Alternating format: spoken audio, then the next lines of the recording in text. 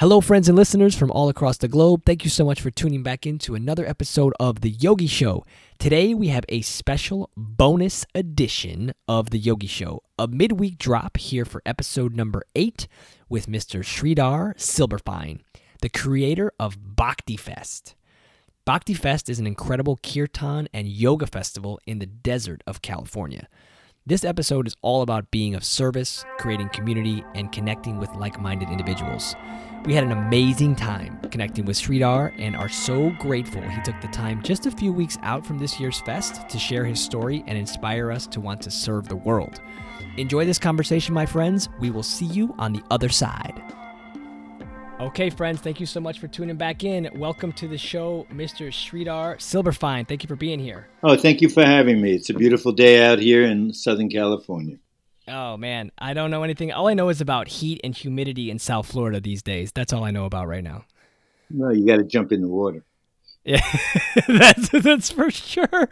That's 100% accurate. What's up, Yogi Brian? How are you tonight, brother? How is it going? It's going. How is it going? I need to jump in the water too. I'm in Phoenix. It's just too hot here. Scorcher. Scorcher. What's it like in Joshua Tree right now, Sridhar? It's around, it's a nice cool day. It's around 85 degrees. Sounds like a good time, you know. What about at nighttime, though? Is it like drop dramatically at night? Yeah, it's in the high 60s, and daytime it can get hot. You know, some days we have in the 90s and some days over 100. Yeah. Yeah, in South Florida, I don't know the last time I saw anything like under 90 after 9 a.m. I have no idea. Well, especially difficult during our building process, which we're in now. The heat takes a little bit more toll on everybody. Oh, I bet for sure. So Sridhar is the obviously you guys heard there on the intro is the creator of Bhakti Fest. It's been going on for 11 years now. Is that right? Is this the 11th? It's our 11th year, and we have a sister show called Shakti Fest. Yes. Is that women only? No. I created it because I wanted to give more presence to the divine feminine. I wanted women to be able to come out and have a voice in yoga and in kirtan and in workshops, and that's the reason why I created that 2 years after the Bhakti Fest. Oh, okay. I feel you on that. So I run a yoga festival in South Florida with my friend Kelly Brookbank, and it's we call it Yoga Fest FL, and we're going on. I think this is 9 years for us, doing a one-day nonprofit yoga festival that supports teen empowerment and student retreats that we take to Costa Rica for a life-changing retreat every summer. So that's what we raise money for our festival. But I don't know how you string together 3, 4, or 5 days like you do. I don't know how you do it. And I'm curious to hear, we'll get into that in a bit. I'm curious to hear about it because one day is enough to like just make me lose my marbles planning for like a whole year. Yeah, I don't know. I don't know the answer to that either. I don't know how you do it, But I'd love to start the call off with like your introduction to spirituality, kirtan, and yoga, and like where that jump off was, because back in the day there wasn't like a yoga studio on every corner like there is by a Starbucks nowadays. It was much different back then. So can you give us a little insight on like your journey to spirituality and yoga from the jump? Sure. Well, started in the 60s actually, when I had my first teacher in New York City. I met my meditation teacher who by the name of Rudy. He had an antique store down in Lower Manhattan, and he was the largest importer of Oriental arts and antiques in America. But he also happened to be a very powerful meditation teacher. And I just happened to go there one time, and through the auspices of a family member who told me, you seem a little lost. Why don't you go see Rudy?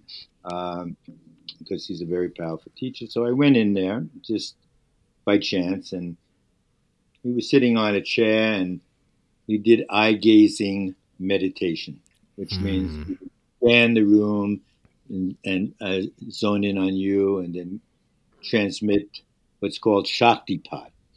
And very powerful. And in the room behind him were these big pictures of saints in India who I didn't know anything about at that point. But I gravitated to those pictures, and I felt a lot of power coming. And I had Oh wow, what is Shaktipat? Shaktipat Just is for the the listeners. raising of the Kundalini. When it raises up from the bottom of the spine, goes right up the back of the spine to the top of the head. Right? And then you get. I never heard of that before. Thank you for sharing that. You get into an altered state, and that's where the divine celestial music comes from, and the divine inspirations and visions and stuff. Beautiful. So that was kind of the introduction for you, and that was back in the 60s. Yeah, but then I left that class, and I didn't see him till maybe 3 years later, when I wound up back in New York City. Uh-huh. And that happened through a tragic situation that I found myself in Spain. It's a story that I don't tell too often, but I was in prison in Spain in the 60s. Oh, shit. Whoa. Under Francisco Franco, who was the dictator of Spain. And I got into a little trouble by smuggling some marijuana in those days from Morocco to Spain. I got caught, and I was in solitary confinement for 16 days with no shower, no bathroom, no nothing. Can't imagine. Wow. And I was being eaten up by bugs. And my whole body was like scratched raw. And I was just about ready to die at that moment. But then I remembered those pictures in that classroom of Rudy's, right? And I said, oh, okay. My name is Stephen back then. I said, okay, you're either going to go deep inside and go find a meditative space, or you're going to scratch yourself and you'll die. I mean, oh gosh. So I went to that space, and that pulled me through that whole thing. I eventually got out. It was a long story about escaping, and it's a Midnight Express. It's a very exciting story, but we need a little time for that one. But I wound up coming back to the States and getting into the real estate business in New York City, and meeting my yoga guru, who was by the name of Swami Satchidananda. He came to America around 1967, sponsored by Peter Max, the famous artist and painter. And that's how I met Peter, and that's how I met Swami. And I became one of his top yoga teachers in New York at 500 West End Avenue. Wow. And I was also by day in the real estate business, and by night I would go practice and teach yoga. And this would be every night. And then Swami says, why don't you try to get some yoga into the universities or colleges? And I said, well, that's going to be a hard call for the in the 60s. Yeah, nobody was doing that. Right? So I actually contacted Livingston College, which was a division of Rutgers, New Brunswick, New Jersey, I think it was. And they said, come on in. And I came in, and I made a very long paper. I wrote a beautiful dissertation on yoga.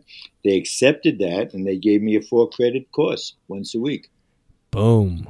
Yeah, so I would take the train out. I would leave my real estate office with my whites in my pocket, in a little bag that I would carry. Take the train. Some of my students would pick me up.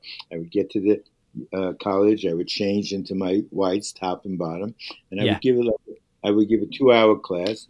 It was yoga, it was meditation, and it was philosophy. And how many people? I had 40, 50 people come. Oh, wow. That's a good turnout. Yeah. That's good turnout back then. And then they would drop me off at the train station. I would come back. That's like the Polar Express yogi. Yeah, it was every Wednesday night. So, and then through that, more things came together. And see, at that time, and I still feel a lot about this particular thing that I adopted, is when you do things from passion, you're much better off than doing things for money. No doubt. No So, doubt. like, say, if people want to become a photographer, a videographer, or a yoga teacher, or kirtan, I tell them, I do a lot of mentoring. I have some really sweet mentoring programs I do for people for free. Um, so I tell them, do something like this for passion. There's so many yoga teachers and so many kirtan wallahs, and but there's very little money to go around for everybody. So Right. nobody's really getting rich in this area, and people shouldn't approach it from that place. They Right. should approach it that I'm enhancing my passion, and I want to reach as many people as possible. I want to give of myself. Basically, I want to serve.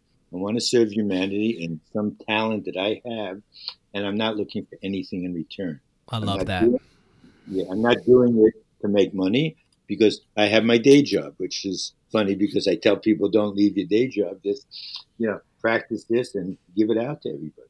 Right, exactly. If we quit our day job to do this Yogi Show podcast, we might be living at your house in Joshua Yeah, Tree. you're most welcome. But You got an extra room? yes, I have a lot of rooms actually, and we actually house anywhere from 10 to 30 people for at least 2 to 3 weeks, which is happening right now.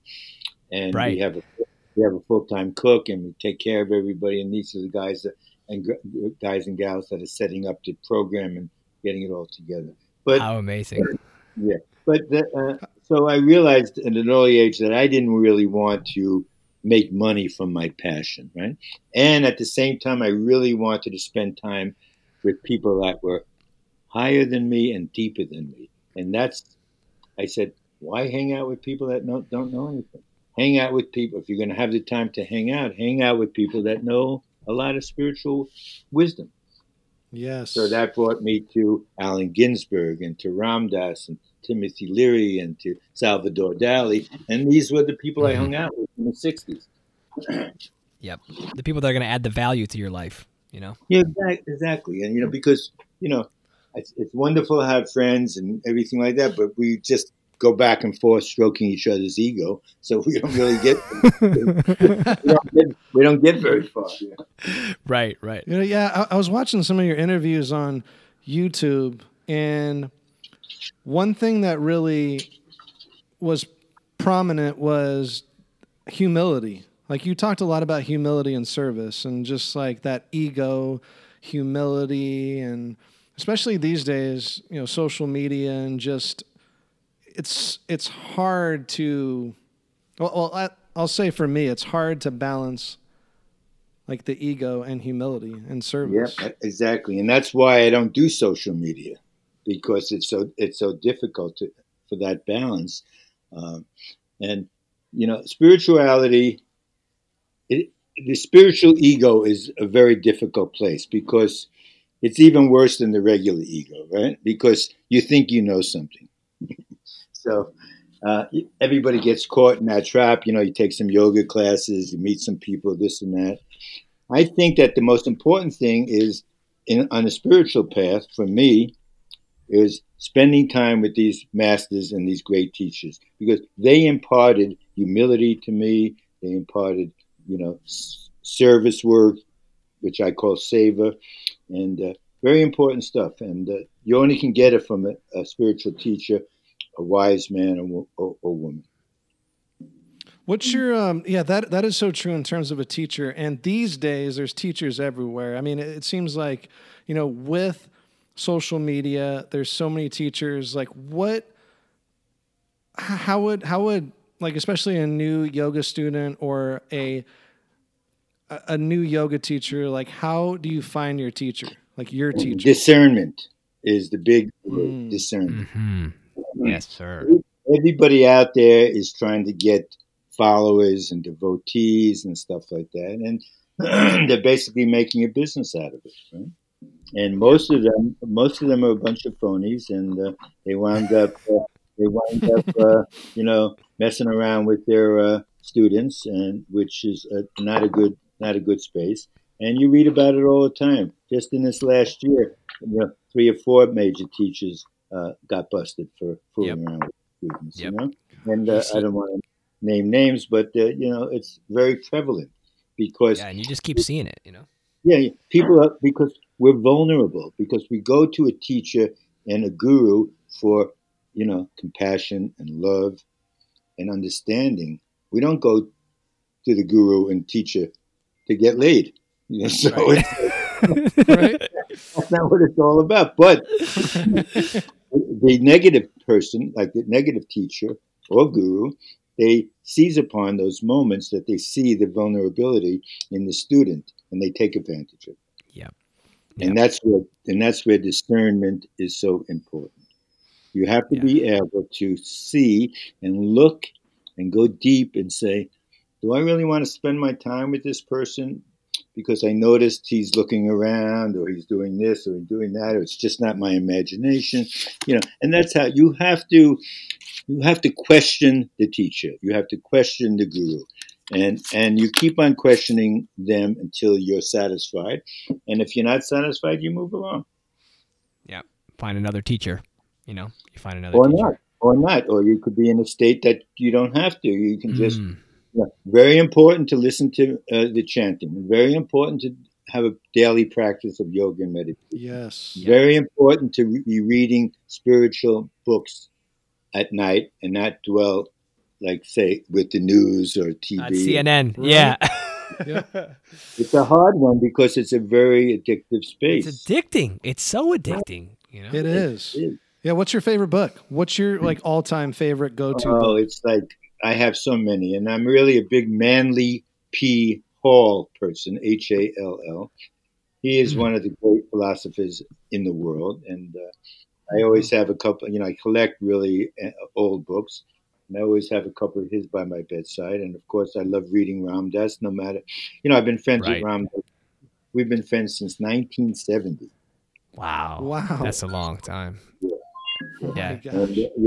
And I brought him to Maui. I got him his home there. I got him the doctors. I set him up. I raised money for him because he was having a very difficult time around 15 years ago.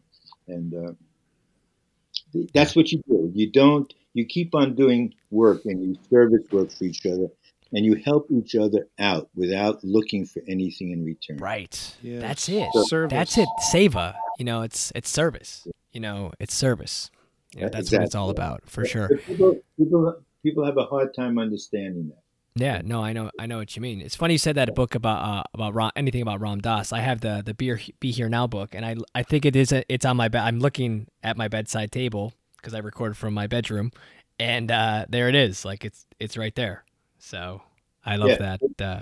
And I like it because you can flip open to a page, and just read the page. You don't have to read the whole thing front to back, this and that. Like you can just read a page and just just ponder the energy that went into those, that, and then soak it up. And his words are so amazingly beautiful. I mean, it's just everything he says, and that's what that's how I do my interviews with him. You see, every year we do an interview. I go out to Maui in April. We sit down for a couple of hours. I have 3 cameras rolling. And if you look back to the beginning, which was 2009, you'll see a big difference in both of our health and wellness, actually. But you really see a profound change in him every year because he's getting deeper and deeper into his sickness and illness and stuff like that. And it's very hard for him. He's pretty much the hardest interview that I've ever had to do because I have to really work very, very deep with him. And you can see that in the interviews. Okay, we'll definitely have to link the interviews. Is it on the Bhakti Fest page? Yeah, it's on the website? YouTube, on the Bhakti Fest okay. YouTube. There's 11 I'm looking forward to check. There's 11 years of progression.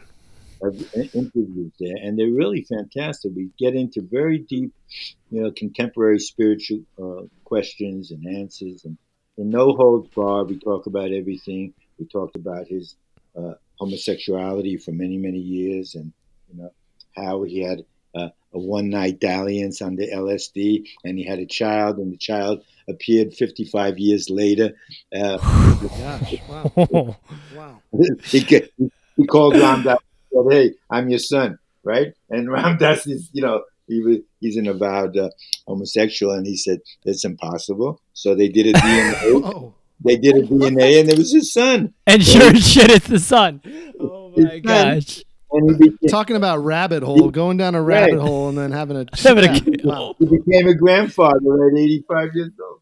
Holy Wow. shit. Yeah, we'll definitely have to link some of this stuff in the show notes. Yeah, we're linking that up. For Yeah, sure. everybody listening, check out the show notes. It's going to be right there. You need to see that. For sure. Wow. And it's wonderful opportunity to spend time with a great being before they leave their body. And that's really the way you have to look at it, because, we're all leaving our bodies at any time now. So Yeah, this is all temporary. Yeah, the opportunity to be with one another and share space and help each other grow, and to be able to understand things that you might have had practiced or heard or had an experience with it. And that would segue back to my time with Swami Satchidananda. He was my yoga guru. And in 1969, I was hanging out with Artie Kornfeld and Michael Lang, and they were the producers of Woodstock. The Woodstock. Yeah, and they said to me one night, what do you think is missing from the proposed program? I said, well, you have some of the great musicians, or to be great, because a lot of them were not great yet, but they became great after that. And I said, you're missing the spiritual element. And they looked at me and they said, what do you mean? I said, we need to have, a spiritual leader come and do the invocation. He said, okay, you handle that. You produce that. You're in charge. You produce that segment. And I said, okay, fine. And I went back to Swami. I said, Swami, you've been invited to do the invocation at Woodstock.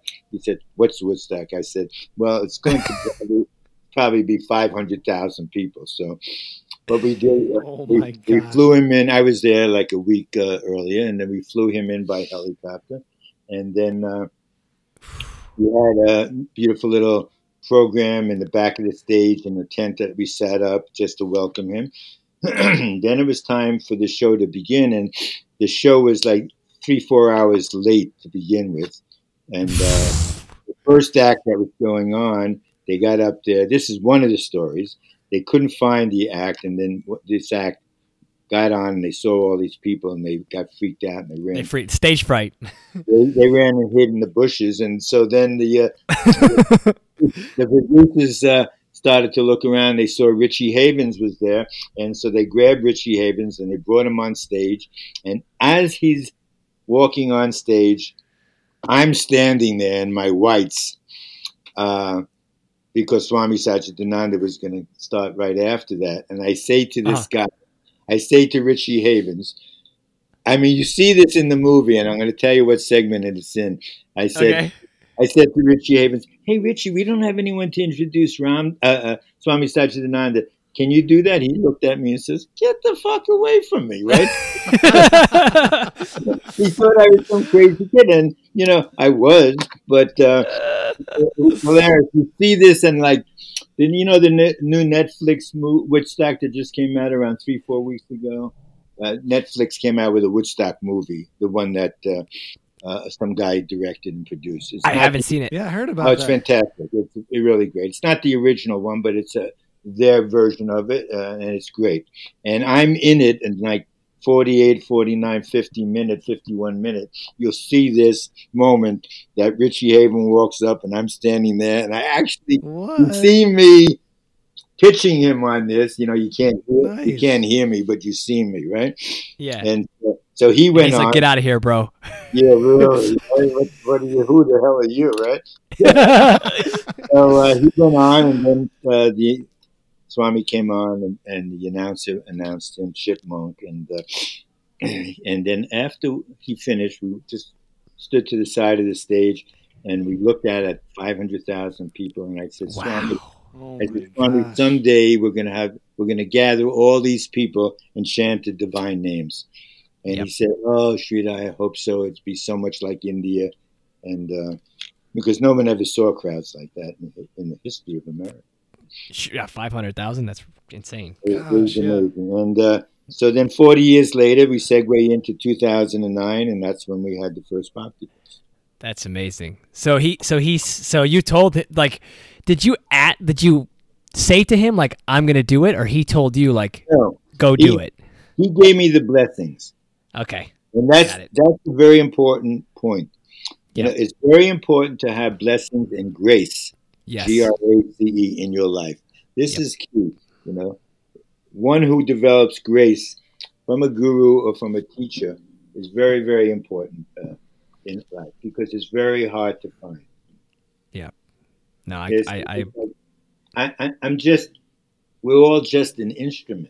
Everything we have we're just an instrument because God is working through us. Yep, the divine is working through you, brother. I love that. So fast forward 40 years. Okay, so what the hell took you so long? Well, in between that time, I started the first natural food store in Southern California. And then I created a cosmetic company, and I discovered an essential oil called tea tree oil. And well, you discovered yes, that? I did, and I started a company called Desert Essence, which is a very big brand right now. You know, and wow. Yeah, I was hiking with the Aborigines in Australia in 1978, and I was with a shaman Aborigine at that point, and we came upon a pond surrounded by trees. I didn't know what they were. He says, "Jump in." So I said, "Yeah." And I said, okay, I took my clothes off and I jumped in and I jumped out screaming bloody murder because this pond was filled with tea tree oil, Melaleuca alternifolia all around. And of course, I found out later on, you're not supposed to have any of this kind of oil on your privates, right? Oh, shit. So I said, but then a day or two later, every cut and bruise, everything disappeared from my body. Gone. So I said, holy shit. I took it and I started importing it and I introduced it to the natural food industry. And that's how tea tree oil became so famous. Wow. I love that. You're like, I invented tea tree oil and no big deal. Really. Yeah. Drops the mic and turns around. We use it at the yoga studio all the time, right? Like, oh, yeah. Well, that's humility right there, ladies and gentlemen. Right there. Right. Actually, it's just, if you think of everything as a big deal, then you don't go any further than that big deal. You know, wow, I love that you said that, Sridhar.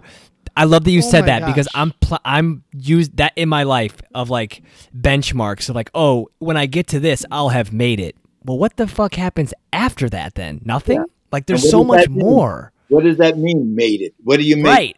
Yeah, exactly. Like what does that mean that you made like life isn't over because you got X mark, whatever. Like that's awesome. Yeah. It's like everything you do, if it's devoted to savor, if it's devoted to the divine, it's part of your life and it's part of your accomplishments. But you don't even look at it as accomplishments because you're here to do service. You're here to put on this show, and that is a very important thing. No doubt. Yeah, that's a very important thing you're doing. Thank you for that. Thank you for that blessing. And Brian and I have had so many challenges getting this show to work right. Like just like technical issues, all these things, and we just keep reminding ourselves that like the divine wants this show to happen, no doubt.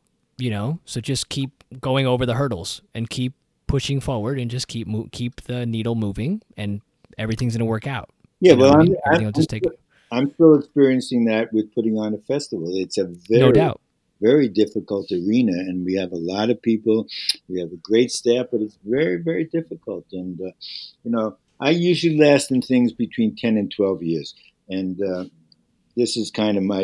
And you're at 11. Is this the swan song? Don't tell me this is the swan song. Well, this would probably be because I have the most magnificent daughter. Who's one of the co-producers. In fact, two of my elder children were also producers of the festival, and they moved up to Bend, Oregon. But my daughter, who's actually the youngest producer in the country of any festival, and brilliant, and understands so much for her age. And she was, all my family have been brought up around the gurus their whole life. Mm-hmm. I go to India every year for the last 1980, every single year. Since 1980? I don't miss like a year. 40 years. And wow. Yeah, every single year. And then for the last 16 years, I've been taking people with me to share my experience with them. Somebody once said, hey, if you ever want to go to India, you go with Sridhar because there's not a door that's closed for him to come in. So we get into all the temples and ashrams, and all the spiritual teachers welcome us and take very good care of us. That's awesome. So are you, okay, so let's say that you've done Bhakti Fest since 2009. Obviously, it's evolved a lot since then, and you're going to hand it over to your daughter. But let's think back to from where it started to where it's gone. You know, that transition. Did you start the festival like, was it a one-day thing at first? It was always a 3-day thing that you kind of evolved. Like, how did it start, and where has it evolved since? Can you give us a little bit of insight on that? It started as a 3-day festival, and now it's actually 6 days because the day it's a 4-day festival, full on. Okay. And actually, we used to go 24 hours. Like all 24? Like just round the clock? 24 hours for 3 days straight without stopping. No way. Like mantra and kirtan available at any hour, whenever it was happening? All night long. Oh my gosh. The Shakti must have been out of this world. You were like, you couldn't even walk on the ground. Wow. You're floating. Yes. And so then, you know, everybody said, okay, everyone's getting too burnt out with that one. Yeah, everyone's been levitating for too long. Right? Yeah, get out of the ground. It takes a lot to maintain that kind of a schedule. Oh, no doubt. So we did that. We did that for around 3 or 4 years, actually. And then, so now we have a Wednesday, which is the pre-festival day, which is an intensive where one of the top yoga teachers in the world will give a 4 or 5 hour yoga class, very intensive. And then we have a dinner, and then at night we have an opening night performance by, in this case, Radhanath Swami from Mumbai, and the Hanuman Project are going to play. And then the programs are Thursday, Friday, Saturday, and Sunday from 7 in the morning to around midnight. That's so much fun. That's so much fun. I checked the schedule. Like, I haven't been to the Bhakti Fest before. Like, I've heard about it.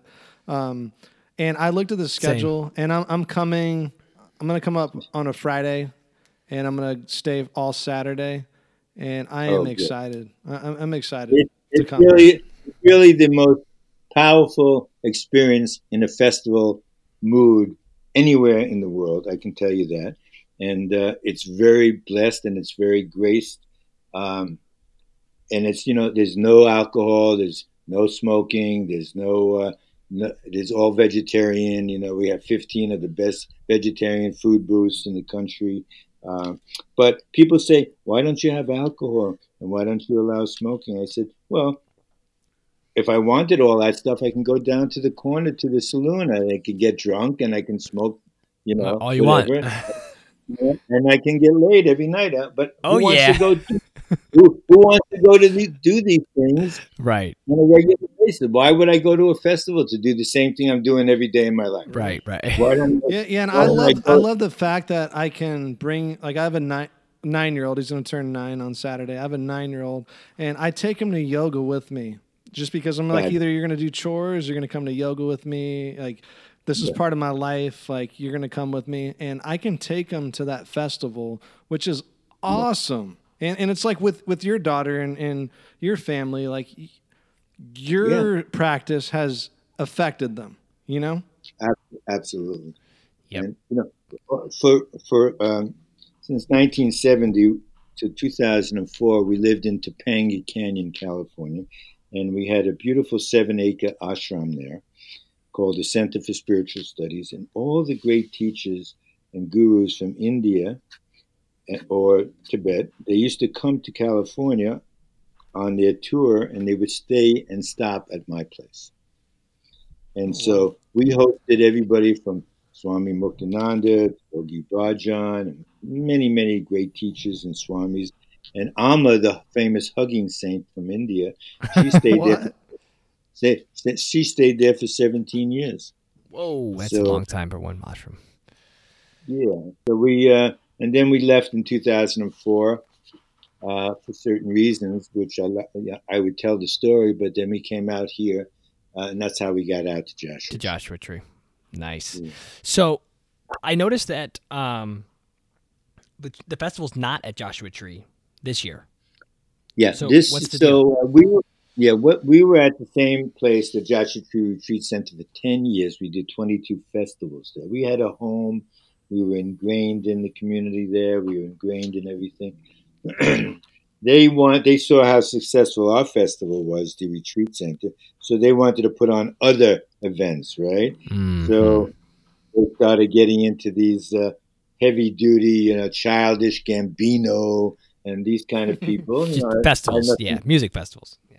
Music Not festivals. Conscious and festivals like that, yeah. hard rock, and the community didn't want that at all, and especially they did some illegal grading on the corner. The community complained about it, and the county of San Bernardino came down hard on them, and they revoked their overriding permits, and they said to them they can't have any more festivals. Wow. Oh gosh. So no more at all. That was last September. Okay. And so this year we had to make a move in May. Ideally, I should have just canceled May and not even done that festival. But in my heart, I felt that people's need for this festival, that was Shakti Fest in May. Right. People's need was so strong that people really needed to be there, and they really needed to have a place to go, because the world is in a very lousy condition. It's very fucked up. And to have a place like this to go where I'm around like-minded people, right, and I can raising the vibration, and I can be in a safe environment that I don't have, like, say, if I'm a family, I don't have to look over my shoulder that my kids are getting looked at or something like that. But one girl came to work for us a while ago, and she said, I go to Coachella and I walk across the field in Coachella and I'm groped like 10 times by the time I get across the thing. I said, well, you don't have to worry. That's what alcohol does. I mean, I like to have a beer. I like to have a glass of wine. But I tend to do everything in moderation. I don't like to do anything in excess. And because if you do anything in excess, anything, drinking, smoking, eating, sex, whatever it is, it controls you. You're the slave to that, Yes. And so it's better to be, you need to be in control, and you need to dictate what you're doing, especially in this world today, because there's so many outside influences. Everything is an outside influence. You know what I mean? If you allow it to be. We're bombarded 24/7. Gosh, it's terrible. Yeah. It's like, open your phone and boom. Yeah, you can't get away from it. So that's where discernment comes. People, when it comes to pleasures, people usually use very poor discrimination, right? And their approach is often unintelligent and like destructive and destructive for sure. But everyone goes for the moment pleasure, and we don't think of the result of what's going to happen. Not thinking about the consequences. No, And understandably, why would I think of that concept? I want to just enjoy myself for that moment, and I don't care about the next day. So, but it does take a toll if you keep on going that way, and you will eventually have some, not very good experiences from that. Yeah, for sure. I hear you on that. So, is the place where you did in May same place you're doing for festival coming up? When is can you tell us the date for this festival coming up? This festival is September 25th to the 30th. Okay. And it's in a new location. We took over a 56-acre golf course in the city of 29 Palms. Okay, yeah. 56-acre golf course? Yeah, I was wondering about that. Like, I looked it up on the map and I saw a golf course. I'm like, is it on the driving range? Yeah, right. We're building right now as we talk, and we're building 3 big yoga halls and 3 big workshop halls and 2 big stages and stuff. Do you build them in are they tents, or like how does it, like, is it outdoor or indoor or both? Everything is outdoor. Everything is. We build shade cloth. We have big, huge shade cloths covering the fields. It's got to be massive. That's got to be some. Well, the yoga halls are like 6,000 feet. Yeah. So we can put 350 people in the yoga class. Wow. Yeah. See, if anyone listening if you're listening to this, you want to go to an awesome festival, you need to check out bhaktifest.com. Like, I looked at it myself, and I was like, I'm going. And I'm going. Yeah, and you're actually going. and I'm there. I'm bringing my son. So if you have kids too, bring them. Like you said, no alcohol. No alcohol. It's like family friendly. Great family environment. It's very safe. And we have something for everybody. You know, we have a big kids land where we have a whole program from like 9 o'clock in the morning to 6 o'clock at night, teaching music, teaching yoga, arts and crafts, you know, singing, preparing good food. You know, it's wonderful. Absolutely. And we have a big, huge wellness sanctuary where we have specialty teachers coming in to give a different kind of massages and Ayurvedic treatments and stuff like that. Yeah, that's amazing. And yeah, like I was looking, DJ Drez, Marty Nico's on the schedule. Yeah, Krishna Das, MC Yogi. Yeah. I mean, that's just a few of the headliners, you know. And this year we're having Mike Love, a fantastic reggae guy coming in from Hawaii. Parangi, also a wonderful. Parangi's amazing. Yeah. Have you seen Parangi before?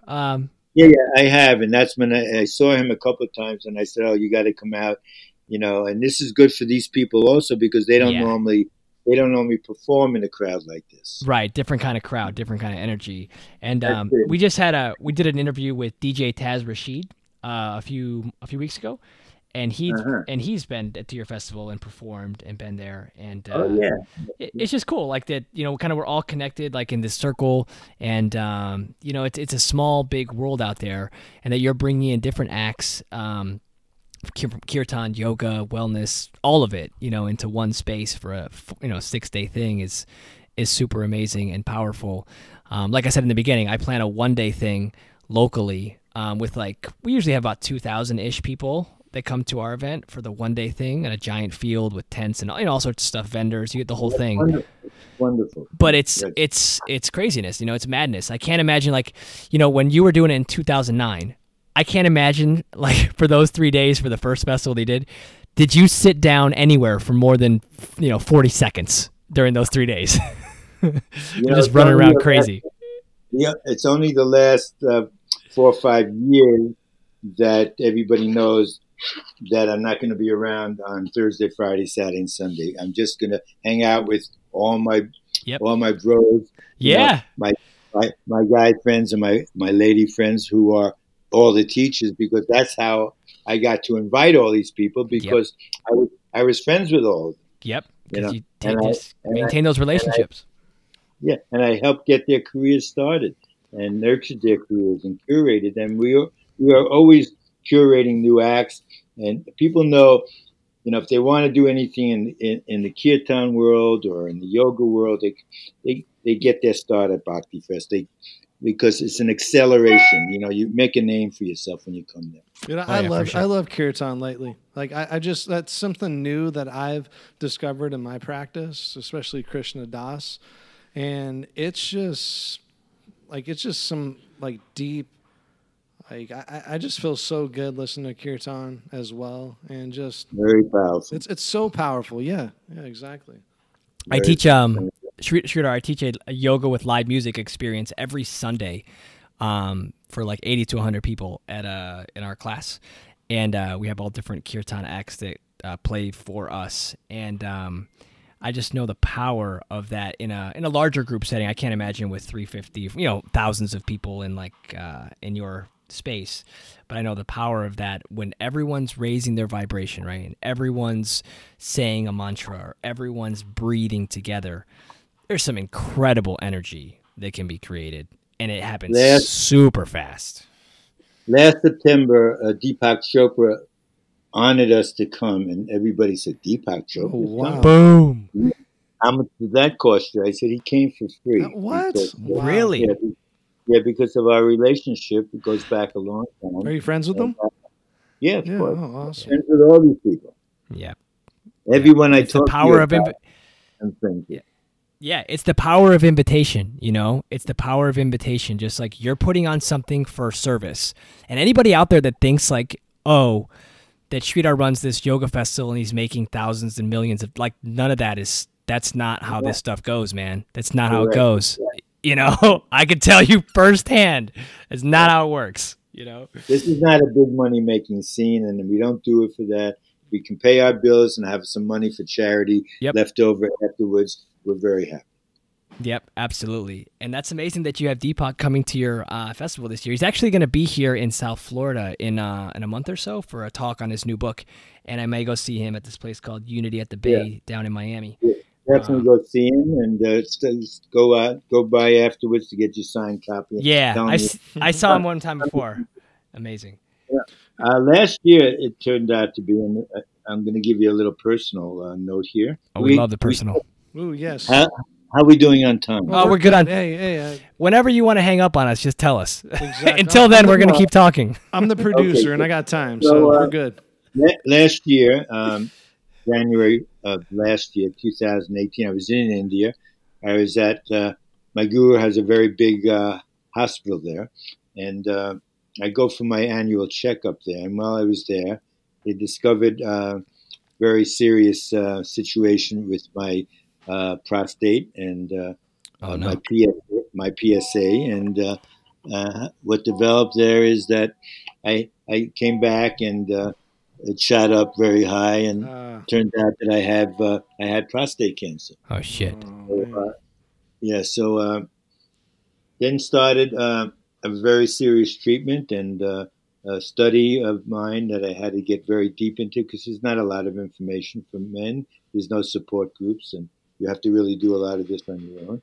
And then it turned out that 1 in 7 men here in America have this. And 250,000 a year die still. Oh my gosh! Wow. So I approached it from a medical standpoint and an alternative standpoint. So I did like very serious 18 supplements a day and acupuncture and chiropractic, and used all my alternative resources, massage and CBD oil and THC oil. A very powerful formula, and 45 sessions of external beam radiation where they shot me full of 15,000 rads of radiation every single day. Jeez. And it was like, holy shit. Wow. And what happened at that same time was 1 year ago. The Bhakti Fest was happening. Mm-hmm. Mm. And I was getting treated right up until the time that Bhakti Fest went on. And it was only because something happened with the machinery and they had to tell me, okay, we have to reconfigure the machinery, so you're going to have 4 days off. And what were those 4 days? Thursday, Friday, Saturday, Sunday. I already know what it was. They didn't know that, but I said, really? Okay, fine. Thank you. Right? Yeah. Bye. Long story short, I got a good clean bill of health last October, and I'm a cancer survivor, and I beat prostate. Congratulations. Congrats. Thank you for sharing that personal story. It's important because, we're faced with many, many obstacles, many situations, health-wise and otherwise, every single day. And it's how we react to them. How do we deal with it? Do we just curl up and say, okay, it's time for me to go and whatever? No, you fight everything out. You battle everything out. You have to have the will to live and give and be of service. And I wake up every day, and right before I meditate, I bow down to the altar and I say, thank you for giving me another day to serve and to be here for everybody. Gosh, I love that. And just like listening to your story and researching you, this stuff's not easy. Like any of the stuff that you're doing is not easy. I mean, you're in prison and and then you have this festival and just Woodstock. I mean, just your whole story. That's not an easy story. And it's I feel like you just kind of roll with the punches. You just kind of let life do what it's doing. And just, how, especially for the listener out there, when you have a challenge and you're kind of feeling hopeless, where do you go mentally? Yeah, well, I take a step back. I take 3 very, very deep breaths. The thing is, there's action and reaction. right? Yeah. Right. That's why nobody can get along with each other, because you Yeah. say one thing, I say something Immediate else. reaction. Yeah, I say something, you say something, he says something, everybody's battling it out with each other. And nobody's listening to each other, just battling. Right. Exactly, and that's the most important thing in the couple dynamics, right? We're always, instead of the man has the bigger ego, of course, and we have to worship the divine feminine. We have to bow down to the goddess and kiss their feet and say thank you, thank you, whatever it is, because it's too damaging and trying to battle it out. Now, I didn't always think this way, and I must tell you that I had my situation with wives and relationships that didn't turn out too good, but I learned from those, and I try to become a better human being. That's so on point. Always learning. That's so on point. Always learning, and that all this is temporary, and it's a learning experience. We have to forgive and forget others' faults and weaknesses. That's beautifully yes. said. Beautifully said. Sridhar, what's your favorite part of putting on Bhakti Fest these days? Like this last way, this is the swan song. Like what's been your favorite part?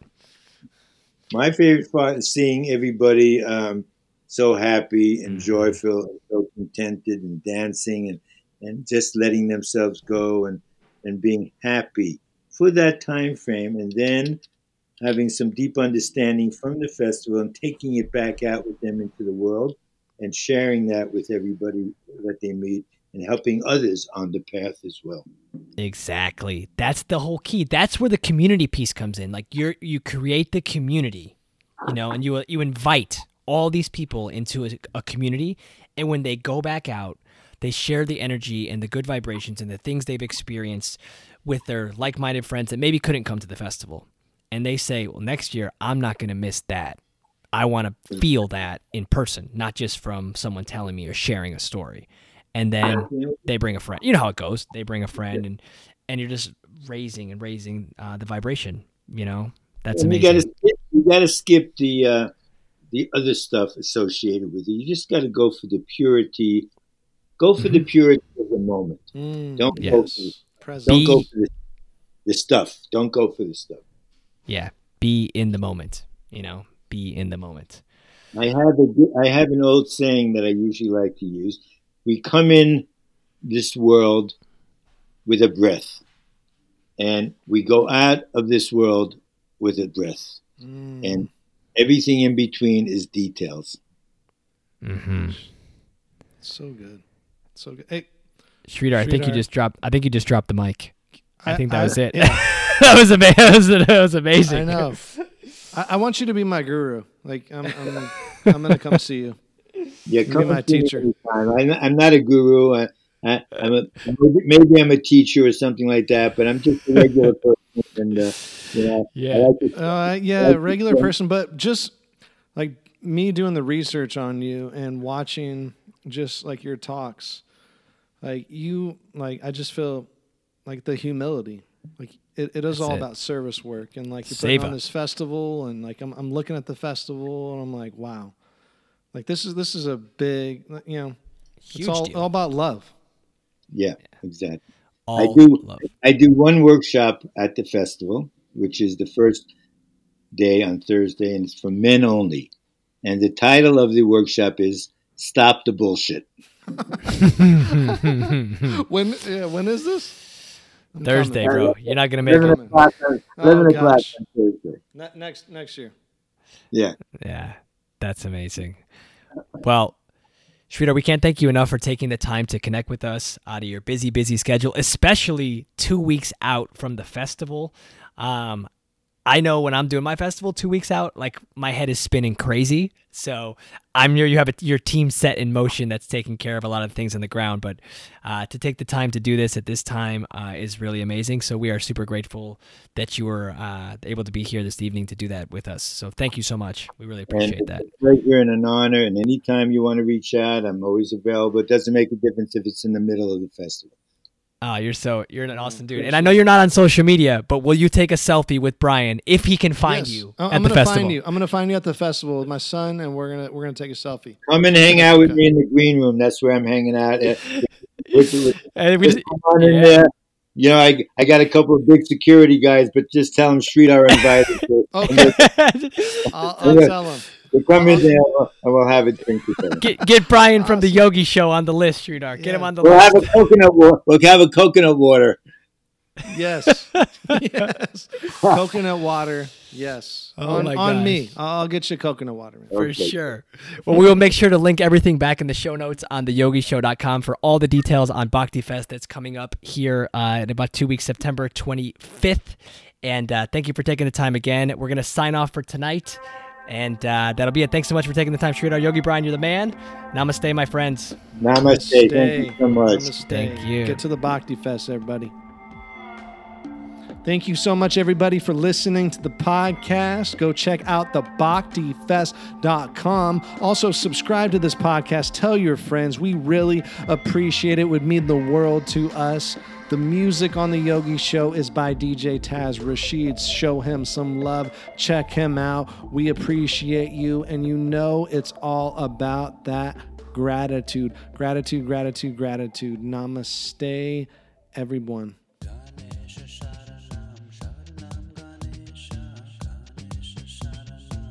Sharanam Ganesha, Ganesha Sharanam, Sharanam Ganesha, Ganesha Sharanam,